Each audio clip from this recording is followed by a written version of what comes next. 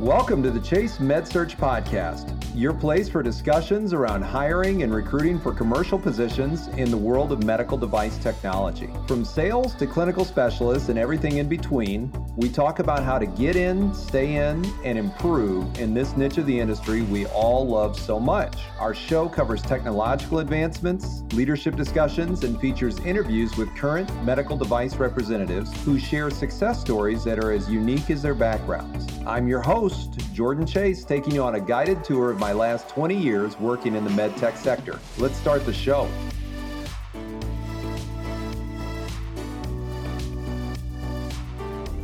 All right, we're back. This is Jordan, your host for the Chase MedSearch Podcast. Hey guys and gals, talking to you today about a bit of a controversial topic, and I realize it's controversial, but for some reason I find it myself always wading into controversial topics from time to time, and I'm going to take a stab at this one. And I'm going to just say it outright. I think applying online for a job at a company is a huge waste of time, and it's potentially laden with disaster for you as a candidate actually getting a job at that company. I'm going to walk you through why. First out, the larger the company, the more likely it is you'll never be found. Large companies get hundreds, even thousands of applicants sometimes for a job, one single job.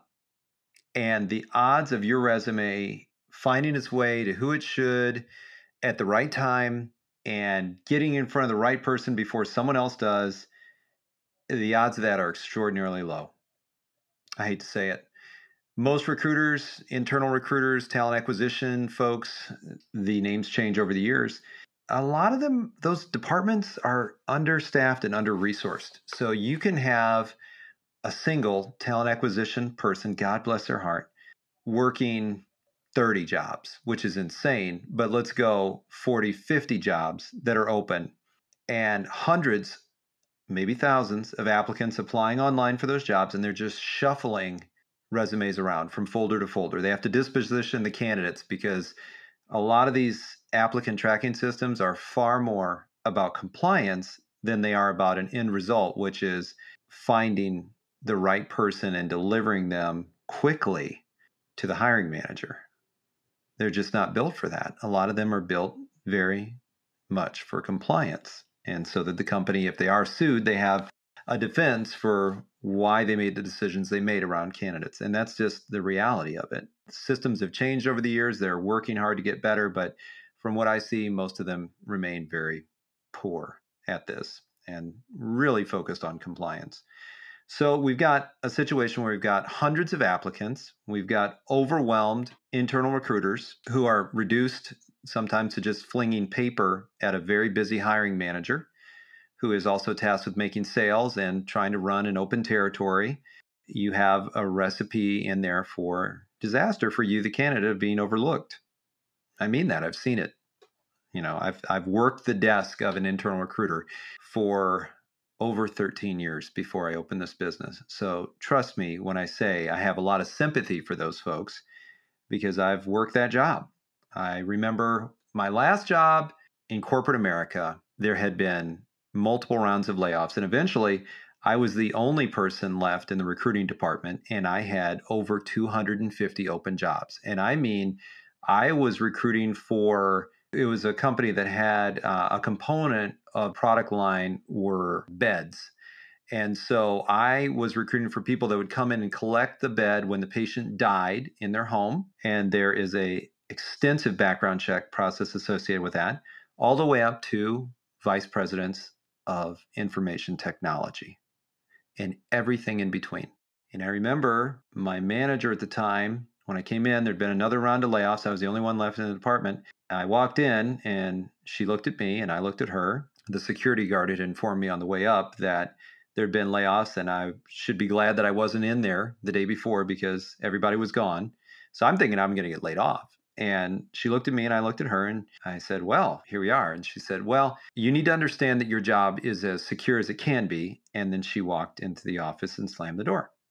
And I sat down at my computer to log in, and my fingers were shaking so badly that I could not log in for several minutes because of just nervous energy. And when I opened up that computer and I saw 250 open requisitions, I realized that it was time for me to move on. And I did eventually, and very thankfully opened this business. But I'll tell you, 250 may be extreme, but many internal talent acquisition people are working a tremendous amount of recs, and far more than actually can be worked well. So the odds are of you getting discovered, let's establish that they're pretty low.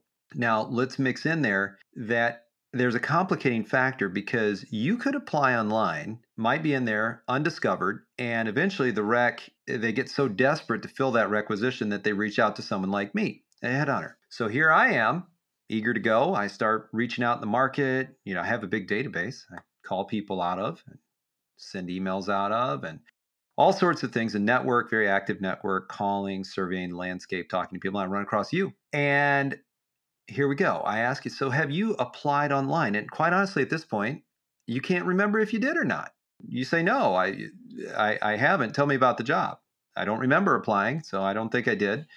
And I tell you about the job, get the resume, get notes on you, screen you, think you're great, present you, and we run into a snag, which is that you've already applied online. Now, this situation gets very goofy depending on how companies work. And what I mean by that is there are companies that have an applicant tracking system that I can just go in and check and see if you've already applied. So then I have a choice as a headhunter, depending on my relationship with the company. I most times can't get compensated for presenting you to the company. So your candidacy dies right there because this is a 100% commission job. If I can't get compensated for presenting you as a candidate and get paid, then, I will tell you 99.9% of headhunters are not so altruistic that they're going to not get paid for placing a candidate at a company. I will admit there are times when I make an exception and surface a candidate that I know applied online and I very likely won't be compensated for should they be hired. It's a judgment call. And I hate not to surface good talent. So I do go back and forth on that. I do completely understand when recruiters don't surface candidates that applied online that they know they can't be compensated for. So your candidacy might die right there. Let's say I can't go in the system as a headhunter and find out if you're in there or not. So I present you, send you to the hiring manager, send you to HR. 9 times out of 10, HR will get back. If you're in there already, say, Jimmy already applied online. So you're not eligible to be compensated for this candidate if we hire them. Very sorry about that. But thank you for surfacing them. Because guess what? You, Jimmy the candidate, had never been contacted by that company. No one had reached out to you. You had no email. There was literally no contact. You had not received a phone call. There had been not one contact made at all with you. Nothing until a headhunter doing their job surfaced you and presented you, and now Human Resources has stepped in and said, sorry, you're not eligible to be compensated, but we will take the candidate. Thank you so much for surfacing. And this is, to me, an ethical issue. And it's completely up to the company. We sign contracts with organizations that are contingency agreements, and there's stipulations in there and all that sort of thing. But a company can simply say, you know what? They were ours already. We have candidate ownership, and that's a good candidate. Jimmy's a good candidate. So Jimmy's going to go forward. We're going to go ahead and hire that person. So that can happen. Or the company can take, in my opinion, a more ethical stance and say, you know what? We didn't know he was in there. We didn't ever contacted him, had no idea that this person with this name and this set of experience even existed on the face of the earth. So we're going to do the ethical thing, and we're not going to move that candidacy forward. These are the real conversations that happen behind the scenes. I'm just pulling the curtain back for you a little bit. There's a path forward that I think is better for everybody involved. You, the candidate, the company or employer, and me, or my field, headhunters, search agencies, whatever you want to call us. So that's a scenario for you. You had never been discovered online by the employer. Headhunter found you, presented you. Now we're at this situation. But I will say this, most of the time, you're just never going to be found at all if you're applying online. A headhunter might find you on the off chance.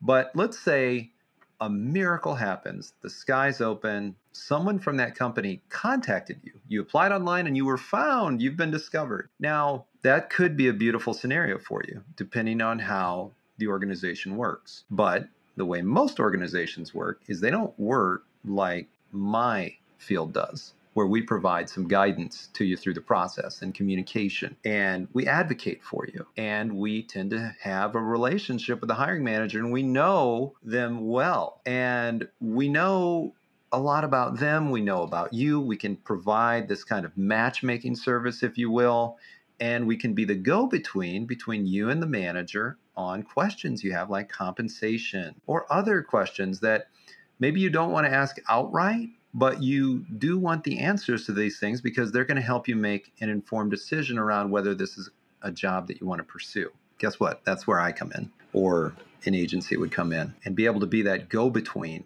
and that resource for you. That's a value that we provide. And most internal talent acquisition people have almost no time to do that. They might be sitting on 50 recs right now, and they do not have the ability to do that back and forth. Now, don't get me wrong. If it's an important enough position with enough visibility, director level, they can do some of that. But my audience, I'm assuming most of you are field sales representatives, clinical specialists. You're in the trenches. A lot of times, the internal talent acquisition person is not going to devote that time, that brain space. So that's where I think my kind of work provides value for the organization, the hiring manager, the company, and you, the candidate. Now, I want to talk about a pathway forward that I think and have felt for a long time makes sense. And that's where I would like to see contingency agreements. Remember, headhunters, almost all of us, we don't get paid anything at all, no matter how hard we work, if we don't make the sale. It's a 100% contingent job, no base salary, anything like that. I'm not complaining. I signed up for this. I enjoy it, but I want you to understand why we're so motivated. I think that I'd like to see a stipulation in contingency agreements where if we present a candidate to a company and that company already has that candidate in their database somewhere in the bowels of that system, if it's a large company, let's say they applied for a cardiovascular job, but now we're talking to the candidate, we presented the candidate for a job in, let's say, neurosurgery, something completely different.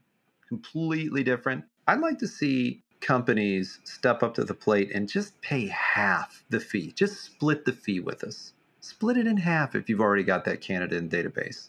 The incentives are all wrong in this process that we've got set up right now. If we can go in and check and find you in there as a candidate, even if you're a good candidate, and we know you're already in there, we're going to drop you like a hot potato, most of us. If you, as the candidate, are found by them, you just have very little guidance in the process. I just think it would make much more sense for everyone involved to just pay half the fee. That's it. Just split the fee. Recruiters are used to doing split fees. We split fees with other recruiters all the time when we make a candidate placement. If the organization would just give us half the fee, I think we'd all be better off. And more talent would be moved forward faster with less fear. So I think that's something that I would like to see. And I'm really sort of isolating here. This is a much more common problem with big companies, with big names and big brands in the industry, where people think, oh, you know what, there's a job open in Atlanta. There's a job open in Atlanta. Oh, there's a big company. I'm going to apply for that job. Nothing happens, ever. The only thing that happens with that is something bad. If I'm a candidate in today's world, in today's market, knowing what I know, I would never apply online. I would reach out to headhunters and agencies. I'd make sure they got my resume. Then, if a job were open online and I saw it and I saw the name of the company, I would not apply. I would go on LinkedIn and I would find someone that worked at that company and I would say, hey, I saw a job is open there. Do you know anybody there? Do you know someone I could talk to? I would aggressively network with headhunters and current employees. But the last thing I would do is compromise my chances if a headhunter called me and says, hey, you know what? I've got a job. And lo and behold, it turns out to be at that company, rather than taking myself out of the running to work with that recruiter. Okay, I've probably beaten this point to death, but I did want to provide this advice and this guidance. Well, that's going to do it for this week's episode of the Chase MedSearch Podcast. I want to thank you for listening. I hope that you found a lot of value in the advice and experiences I shared with you today. If you like today's show, be sure to subscribe at chasemedsearch.com or your favorite streaming platform so you can catch all of our future episodes. I'm also curious to hear about your thoughts on today's show, so feel free to email us at podcast@chasemedsearch.com. You can share your experiences in the med device industry or even suggest a future episode topic. Our door is open to you. Chase MedSearch is providing this podcast as a public service. Reference to any product, individual, or entity does not imply an endorsement by Chase MedSearch. The thoughts and opinions shared by our guests are their own and do not reflect those of Chase MedSearch or any of its employees or contractors. Thanks again for tuning in. I hope you have a great week, provide value for both clients and patients. Stay safe out there, and join us next time on the Chase MedSearch Podcast.